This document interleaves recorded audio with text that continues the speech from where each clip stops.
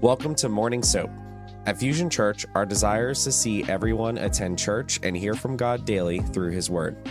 The Bible reveals God's responses to various situations, and through daily devotions, we can reshape our thought patterns, transform our minds, and become more Christ-like. Join us here every Monday through Friday as different pastors and leaders from Fusion Church provide insightful devotions and teachings based on the day's scripture. For the current SOAP reading plan, visit fusionchurch.cc/soap and join us as we deepen our understanding and relationship with God. All right, good morning. Good morning. Fusion Church, 6 a.m. SOAP. How you guys feeling? You awake or not really awake? Maybe you're just kind of rolling over, you're wiping the crust from your eyes, getting ready to go. But you're up, right? And we're ready to dig into the word. Today we are in Romans 15. We have Paul writing to the church in Rome and talking about a whole lot of things, Romans 15, Paul, he emphasizes unity amongst believers. He's encouraging believers to bear up with one another. And he also he highlights the idea of glorifying God together, and he extends messages of hope and peace. So really, really good chapter of the scriptures. We're going to pray, and then we're going to jump right into it. Father, once again, Lord, we come before your throne, Lord, and we just thank you. We thank you for this opportunity that many people don't have, Father, just to dig into your word, to read your word, Father, to learn more about you, Lord, and learn more about the plans that you have for our life, Father. I pray, Father, that during this brief time that we're together, that you will be amongst us, Lord God, that your Holy Spirit will be in every single place where this is heard, whether it's here this morning on 6 a.m. SOAP or on the podcast or on YouTube later on, Lord God, that you would be here. You would be the one that's instructing us, Father. It'd be your words that are heard, not mine, Father. Father, thank you for this time. And I thank you for my brothers and sisters who are sacrificing sleep, some of us, to be closer to you. Father, we praise you in Jesus' name. Amen and amen. All right. Romans 15, and I am reading from the New King James Version. We then who are strong ought to bear up with the scruples of the weak and not to please ourselves. Let each of us please his neighbor for his good, leading to edification. For even Christ did not please himself, but as it is written, the reproaches of those who reproached you fell on me. For whatever things were written before were written for our learning, that we through the patience and comfort of the scriptures might have hope. Now may the God of patience and comfort grant you to be like-minded toward one another, according to Christ Jesus, that you may be with one mind and one mouth to glorify the God and Father of our Lord Jesus Christ. Therefore receive one another, just as Christ also received us, to the glory of God. Now I say that Jesus Christ has become a servant to the circumcision for the truth of God, to confirm the promises made to the fathers, and that the Gentiles might glorify God for his mercy, as it is written, for this reason I will confess to you among the Gentiles and sing to your name. And again he says, rejoice, O Gentiles, with his people. And again, praise the Lord, all you Gentiles, laud him, all you peoples. And again, Isaiah says, there shall be a root of Jesse, and he who shall raise to reign over the Gentiles. In him the Gentiles shall hope. Now may the God of hope fill you with all joy and peace in believing, that you may abound in hope by the power of the Holy Spirit. Verse 14, now I myself am confident concerning you, my brethren, that you also are full of goodness, filled with all knowledge, able also to admonish one another. Nevertheless, brethren, I have written more boldly to you on some points, as reminding you, because of the grace given to me by God, that I might be a minister of Jesus Christ to the Gentiles, ministering the gospel of God, that the offering of the Gentiles might be acceptable, sanctified by the Holy Spirit. Therefore, I have reason to glory in Christ Jesus in the things which pertain to God. For I will not dare to speak of any of those things which Christ has not accomplished through me, in word and deed, to make the Gentiles obedient, in mighty signs and wonders by the power of the Spirit of God, so that from Jerusalem and round about to Elysium, I have fully preached the gospel of Christ. And so I have made it my aim to preach the gospel, not where Christ was named, lest I should build on another man's foundation, but as it is written, to whom he was not announced, they shall see, and those who have not heard shall understand. For this reason, I also have been much hindered from coming to you, but now no longer having a place in these parts and having a great desire these many years to come to you. Whenever I journey to Spain, I shall come to you, for I hope to see you on my journey and to be helped on my way there by you, if first I may enjoy your company for a while. But now I am going to Jerusalem to minister to the saints, for it pleased those from Macedonia and Achaia to make a certain contribution for the poor among the saints who are in Jerusalem. It pleased them indeed, and they are debtors.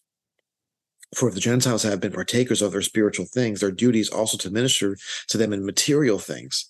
Therefore, when I have performed this and have sealed to them this fruit, I shall go by way of you to Spain. But I know that when I come to you, I shall come in the fullness of the blessing of the gospel of Christ. Now I beg you, brethren, through the Lord Jesus Christ and through the love of the Spirit, that you strive together with me in prayers to God for me, that I may be delivered from those in Judea who do not believe, and that my service for Jerusalem may be acceptable to the saints, that I may come to you with joy by the will of God, and may be fresh together with you. Now the God of peace be with you all. Amen. Amen. All right. So Paul is writing to the church in Rome. And one of the things we know is that Paul wanted Rome to kind of be his headquarters, to reach that side of the Roman Empire. And he sought to go there to visit the church in Rome. But he had to do a few things beforehand. And it says in verse 1, we then who are strong ought to bear with the scruples of the weak and not to please ourselves. If you consider yourself strong in comparison to your brother, you need to use your strength to serve your brothers in Christ instead of using your strength just to please yourself. The idea, when it says to bear with, the idea isn't really bearing with, but bearing up a weaker brother, bearing up a weaker sister, supporting them with your strength. This goes against the whole pattern of our times, right? You know, today we're told to look out for number one, look out for yourself. You know, you got to get ahead.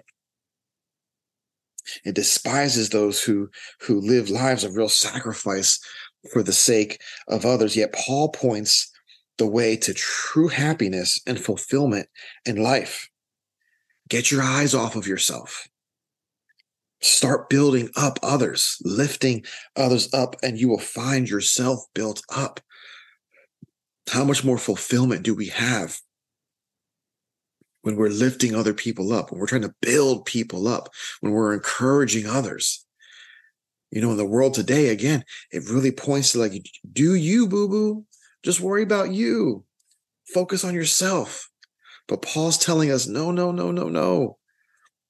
You got to be others centered. Look to others. How can you help other people? It says in verse 2, let each of us please his neighbor for his good. It's a simple yet challenging call to simply put our neighbors first, to put our brothers and sisters first. Paul later, he writes much of the same idea in the book of Philippians, chapter 2. Beginning with verse 3, it says, let nothing be done through selfish ambition or conceit, but in lowliness of mind, let each other esteem others better than himself. Verse 4, let each of you look out not only for his own interest, but also for the interests of others. Look out for other people. Verse 3 says, for even Christ did not please himself. Jesus is the ultimate example of one who did not please himself, but put others first. See, Jesus took abuse. He took suffering, all for the glory of God. He fulfilled what was written in God's word. Jesus showed by example that for the most part, we're entirely too quick to vindicate ourselves. We're entirely too quick to try to justify ourselves, justify our actions, instead of letting God handle it. Jesus showed how the Father is well able to vindicate us. Verse 5 says, now may the God, the fact that Paul puts these words into the form of a prayer, it demonstrates that he recognizes this is a work that the Holy Spirit must do inside of us. It says, may the God of patience, our God is a God of patience. Our God is a God of patience. I don't know about you, but I know God's been pretty patient with me in my life. I can only imagine there have been times that, God has looked down on me and he's like, man, look at this fool. What is he doing down there? Man, he got some. Ooh, we serve a God of patience. We're so often in such a hurry, and God often seems to work too slowly for us. Am I the only ones that ever felt like that? Like God's working too slow. God's taking his time. Often the purposes of God seem to be delayed, but they're always fulfilled. Even when God seems to be taking his time, God always shows up. Amen. He's always faithful. Yes, Doug, I was a knucklehead, and I still am a knucklehead sometimes. Come on. Listen. God's delays are not always denials. God's delays are not always denials. And God always has a loving purpose in his delays. You may not be ready for the miracle. You may not be ready for the deliverance. You may not be ready for whatever it is you're waiting for, right? And God just has a little bit more molding, a little bit more forming to do in you so that you can be ready for whatever it is he has for you. You may be here and you're looking for healing. You may not be ready for it. You may be ready. You may be waiting for reconciliation in a relationship. And God's saying, you're not ready for that because you're still messed up. You have not allowed me to heal you. You have not allowed me to prepare you. You're still the same knucklehead, Doug. And so if I bring this reconciliation, you're going to be going around and around in a circle. You're going to continue to go around the mountain. You're never going to go up the mountain. You're going to continue going around and around, beating your head up against a wall. God's delays are not denials. We love that God has patience with his people, right? But and because we all need him to be patient with us, we all so there are times when we're cool with God being patient, when God delaying a little bit, and there are other times when we're not so cool with it. Come on, guys, figure it out. Do you trust God or not? Do you believe God is who he says he is? Have you forgotten the times when he has delivered you? Have you forgotten the times that the miracles have come? A lot of times we do. And we're like, God, why? Listen, just look back on all the other times he showed up right on time. Verse 7 says, therefore, receive one another. Instead of letting things divide Christians, we should receive one another, just as Christ received us with pure grace, knowing, yet putting up with their faults. Charles Spurgeon writes, Christ did not receive us because we were perfect, because he could see no fault in us, or because he hoped to gain somewhat at our hands. No, but in loving condescension, covering our faults and seeking our good, he welcomed us to his heart. So in the same way and with the same purpose, let us receive one another. Verse 9 says, as it is written. Paul, he quotes a series of passages from the Old Testament scriptures demonstrating that what God intends to do, and he intends for the Gentile people to praise him, the Gentile people to be a part of his purpose. Instead of dividing over matters, Jews and Gentiles should unite in Jesus over the common ground of praise. See, at this time in the New Testament church, there was separation because the Jews felt that Jesus came for them, right? The Gentiles felt like Jesus came for them. And so the Jews were not allowing the Gentiles into the places of worship because there were no churches at the time, right? All there was the synagogues or the temple, and so Gentiles wanted to go worship, but they weren't allowed to because Jews have put so many rules in place, and we're not going to get into to all that kind of crazy history of the church. But there was division, and that's what God, he never intended for there to be division. He intended for all his children to come together in unity to worship him together.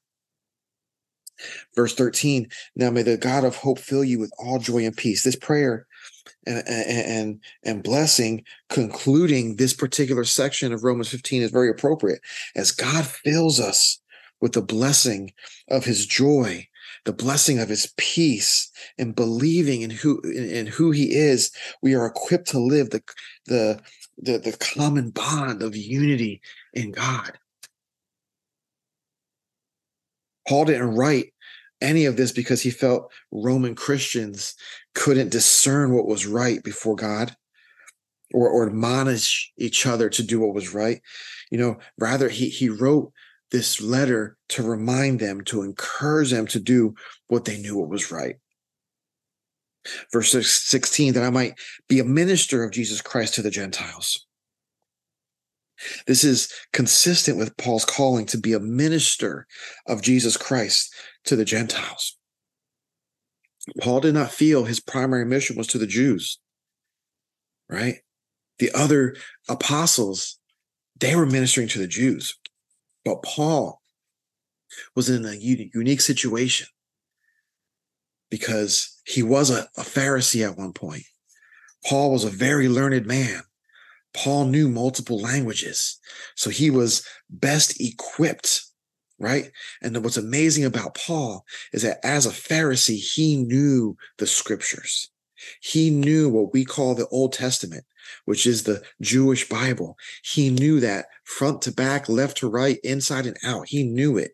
So he was able to look back on the Old Testament scriptures and see where it was written about Jesus, to see how this Messiah was going to come, and to really, make this very plain for the Gentile people and speak to them in a way that they could understand. Plus, he was a Roman citizen, so he had extra rights, extra ability to go to different places to reach even more people. Paul considered himself a minister of Jesus Christ to the Gentiles. When the Gentiles live according to God, then their offering to God is acceptable and sanctified by the Holy Spirit. Romans 15, this particular verse 16, is filled with language of priesthood. Paul says he serves as a ministering priest of Jesus Christ, presenting the gospel as a priestly service, so that Gentile converts would be an acceptable sacrifice to God. Verse 19, he writes, I fully preach the gospel of Christ. We sense that Paul would consider bare preaching, right? We're like preaching without the active and miraculous work of the Holy Spirit to be less than fully preaching the gospel. Listen, if you're called to preach, if you're called to teach, if you're not doing it by the power of the Holy Spirit, it is bare preaching. Right? It is empty preaching, right? You're just spouting out facts because you can know the Bible, right? You can know the Bible left and right. But if you don't know the Bible through the lens and through the interpretation of the Holy Spirit, what's the point? You're just saying some pretty words, right? Some poetic words. And unfortunately, there are people within the capital C church that they know the Bible. Right? They know the scriptures. You could be in mid-conversation and I'm like, oh, you know what? According to Second Opinions, verse 2, that's not the way it's supposed to be, and it's like, okay, that's great. But did the Holy Spirit, encourage you to say that? No, it's bare preaching. He talks about from Jerusalem and roundabout to Elysium and preaching the gospel. This place, Elysium, is where modern day Yugoslavia and Albania is at, and so this means that Paul's ministry had spread to great distances, right? his ministry was reaching the farthest reaches of the Roman Empire. He talks about Jesus Christ, talks about God, he talks about the Spirit of God. Paul is effortlessly weaving in references to each member of the Trinity, the Father, Son, and the Holy Spirit. Paul can't talk about God without recognizing his three persons: the Father, the Son, and the Holy Spirit. Verse 21, as it is written, he says, Paul saw he had a pioneering heart, right? He had a missionary's heart. And fulfilling this passage, he quotes from the Old Testament, Isaiah 52, verse 15, to whom he was not announced, they shall see. And those who have not heard shall understand. Again, Paul, he knew the Old Testament. And so he was so, effortlessly able to weave in Old Testament scriptures, right? So while he primarily preached to the Gentiles, even Jews could hear his message and see where he was coming from and see what he was saying. Verse 24, whenever I journey to Spain, I shall come to you. Paul figured that he would visit the Roman church on his way to Spain. And then he was going to preach the gospel there, but he was going to stop off in Rome on the way to Spain. And so he was telling these Roman Christians, like, I'm going to come see you. I'm headed to Spain. I'm going to come see you. And he anticipates that he can enjoy the support and the fellowship of the Roman Christians before he goes to preach the gospel in even the farthest regions of the Roman Empire. But Paul probably wanted Rome to be his base of operations for the western part of the empire, just as Antioch was his base of operations on the eastern part of the Roman Empire. He goes, for I hope to see you on my journey. Paul had these plans, yet things didn't work out according to his plans. He did end up getting to Rome, yet he didn't get to Rome as a missionary on his way to Spain. He went to Rome as a prisoner awaiting trial before Caesar. And it was here in his trial before Caesar that he would preach the gospel on a different kind of frontier, not in the wilderness, not in these far-reaching cities, right? But a frontier of an empire of a pagan people, a pagan religion, the emperor of the most powerful people at that time. That was going to be Paul's ultimate mission field, preaching to the Caesar of Rome. God had unexpected frontiers for the gospel through Paul's life. And he gave him unexpected access to preach to the emperor of Rome himself. I don't know if Paul ever thought he'd be preaching to the Roman Empire. I don't know. But isn't that how God works? When you think, God wants me to do this thing right here. But God says, no, I got greater for you. You're going to have greater influence. I'm going to put you in places that you never even imagined. I'm going to put you in places that are going to blow your mind. Again, I don't know if Paul had it in his heart, you know what, one day I'm going to preach to Caesar himself. I don't know. If he did, that's amazing. But if he didn't, look at what God can do. You may think that your sphere of influence is just this little bubble that you're living in right now, but God has so much greater for you. You have so much more influence in your life. There's so much more that you are called to do, but you need to be obedient. You need to be okay with wherever God takes you.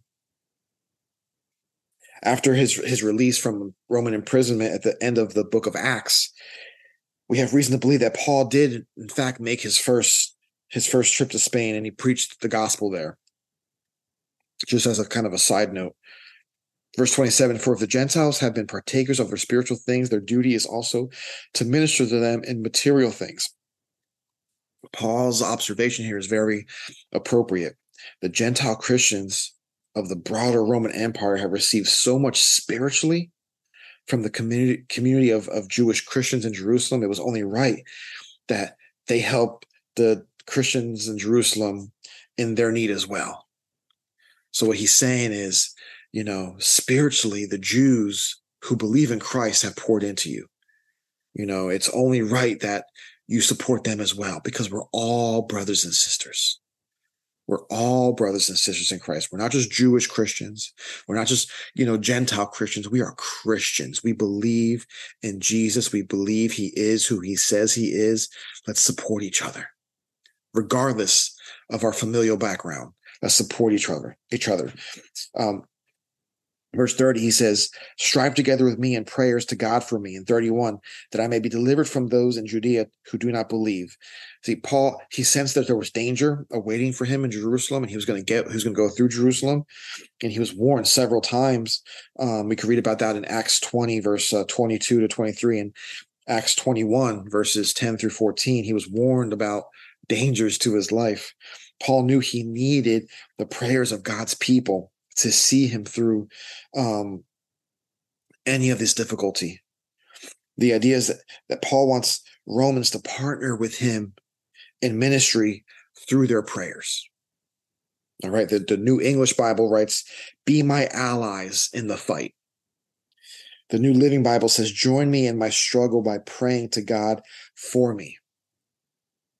Listen, ministers, pastors need the prayers of the people that they pastor. We need it. We need it so much. Like Paul, I want you to pray for your pastors. Pray for your pastors. We need your prayers, and we thank God for your prayers. Pastors, well, listen, we're sustained by the power of the Holy Spirit through the support of the people of the church. You guys, you may not realize the times and the struggles that we deal with. And it's only through prayers that we're sustained. Prayers through the Holy Spirit that we are sustained. So take the time. Pray for Pastor Brendan. Pray for Pastor Sean, Pastor Harry, Pastor Danielle, Pastor John, the elders, your small group leaders, your connect group leaders, your team leads. Pray for them. They need your prayers. The ancient Greek word that we translate strive together is this crazy Greek word that I ain't going to read, Nicole, because it's a ridiculous word, but it literally means to agonize together. This is the only place in the New Testament where this specific word is used, yet the root word for this is agony. The root word for this was also used of Jesus' anguish and prayer when he was in the Garden of Gethsemane, when Jesus asked his disciples to agonize with him in prayer, when they failed at that critical moment and left Jesus to struggle alone. We must not leave our ministers. We must not leave our pastors and leaders to struggle alone. So when you think about praying for your pastors, think about that moment when Jesus asked his disciples, just pray with me. Just pray with me in agony, because he was going through the most horrible time in his life up to that point. And he said, please just pray with me. Agonize with me so I'm not alone. And they failed him. Charles Spurgeon wrote, does it astonish you that a man so rich in grace as Paul should be asking prayers of these unknown saints? It need not astonish you, for it is the rule with the truly great to think most highly of others. In proportion as a man grows in grace, he feels his dependence upon God, and in a certain sense, his dependence upon God's people. Listen, it is ultimately through the power of the Holy Spirit that any of us are sustained. But it's through your prayers we also feel something. We also feel strength. We also feel like we can keep going. So pray for each other. Pray for your brothers and sisters. Pray for your pastors. Pray for your leaders. We should be constantly in prayer. The word says pray without ceasing. Pray without ceasing. This does not mean we need to be on our knees 24/7, just praying and praying and praying. No, but as you go about your day, take a second, pause for a minute here, pause for a minute there, say a quick prayer. I want to pray for Pastor Brendan. I want to pray for Pastor Sean. I want to pray for Pastor Harry. I want to pray for the elders of my church. I want to pray for my brothers and sisters in my Connect group. I want to pray for my Freedom group. Be continually in prayer, guys, because prayer is a powerful, powerful thing. Prayer works. Verse 31, he says that I may be delivered from those in Judea who do not believe. Paul knew that his danger in Jerusalem would come from those who did not believe, that the danger in Jerusalem was going to come from the Jews who thought he was a heretic, that he was talking this false gospel. They did not believe that Jesus was the Messiah. And this was demonstrated in Acts 21 and in Acts 22, the dangers that were coming against him. Paul knew that the church in Jerusalem was very conservative, and sometimes men like Paul may seem to be dangerous, right? And so for this reason, he's asking the Romans to pray. And he writes that my service for Jerusalem may be acceptable to the saints. And we're going to close here, verse 32, that I may come to you with joy. Joy. We're in the Christmas season and we're talking about joy, right? This entire chapter leads up to this, that I might come to you with joy. The prayers of Paul and the Romans were answered, though not in the way that they expected. Acts 28, verse 15 describes Paul's entry into Rome. And he didn't come with joy, quote unquote joy, as we would sometimes define joy. But he still came with joy, even though he was in chains. He was in chains walking through the streets of Rome, awaiting trial before Caesar. And he came with joy. Why? Because now the gospel of Jesus Christ was going to be preached to the most powerful man in the entire known world. Joy. Paul was facing death, but he did it with joy. Paul was in chains, but he did it with joy. And there's examples all throughout the New Testament. Paul in chains, worshiping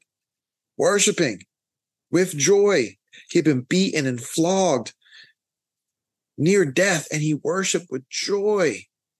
How many of us can say that we've done that or can do that? Not this guy. Let me be real. That's tough. But Paul did it with joy. We need to live our lives with joy. We need to live our lives in a way that glorifies God, so that no matter what comes before us, we can do it with joy. Now, I've never been beaten and flogged, like Paul, but I've gone through some tough times. And if raise your hand if you've been through some stuff, right? But when you did it with God, you were able to do it with joy. You were still able to have a smile on your face because you knew God was in control.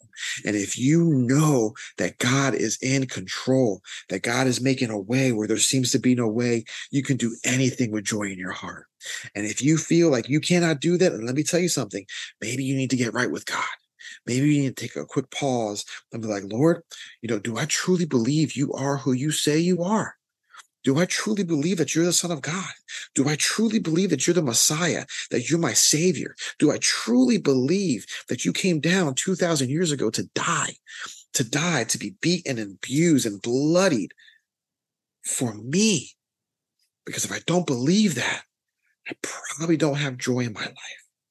So take a second, brothers and sisters, whether you're here this moment right now, or you're listening later on in the podcast or on the YouTube, take a moment. Get right with God. Sometimes it just takes a quick second just to adjust our focus, right? As Pop says every Friday, keep your focus, keep your focus, keep your focus. And when you readjust that joy will come back to your life. Doesn't mean life is going to be easy. Doesn't mean you're going to be happy. Let's take a little deeper. You may not be happy, but you can still be filled with joy. come on.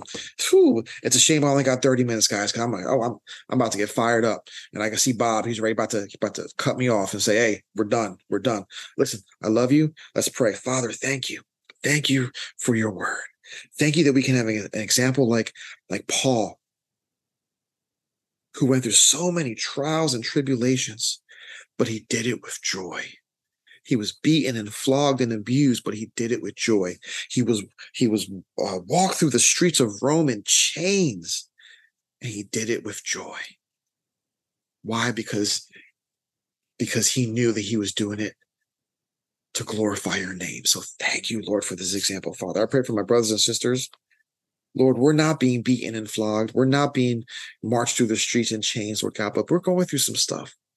A lot of us are going through some trials and tribulations, Father. But Father, I pray in the name of Jesus that you would just be with them wherever they're at, Lord God. Give them the assurance, Lord God, that you are with them, that you go before them, Father. You go before them, Lord God, so that they can have a smile on their face and they can have joy in their heart, because they know that ultimately you will be glorified. Father, we thank you for your word and we praise you. In Jesus' name, amen and amen and amen. All right, brothers and sisters, I love y'all. I'll see you again next week. God bless.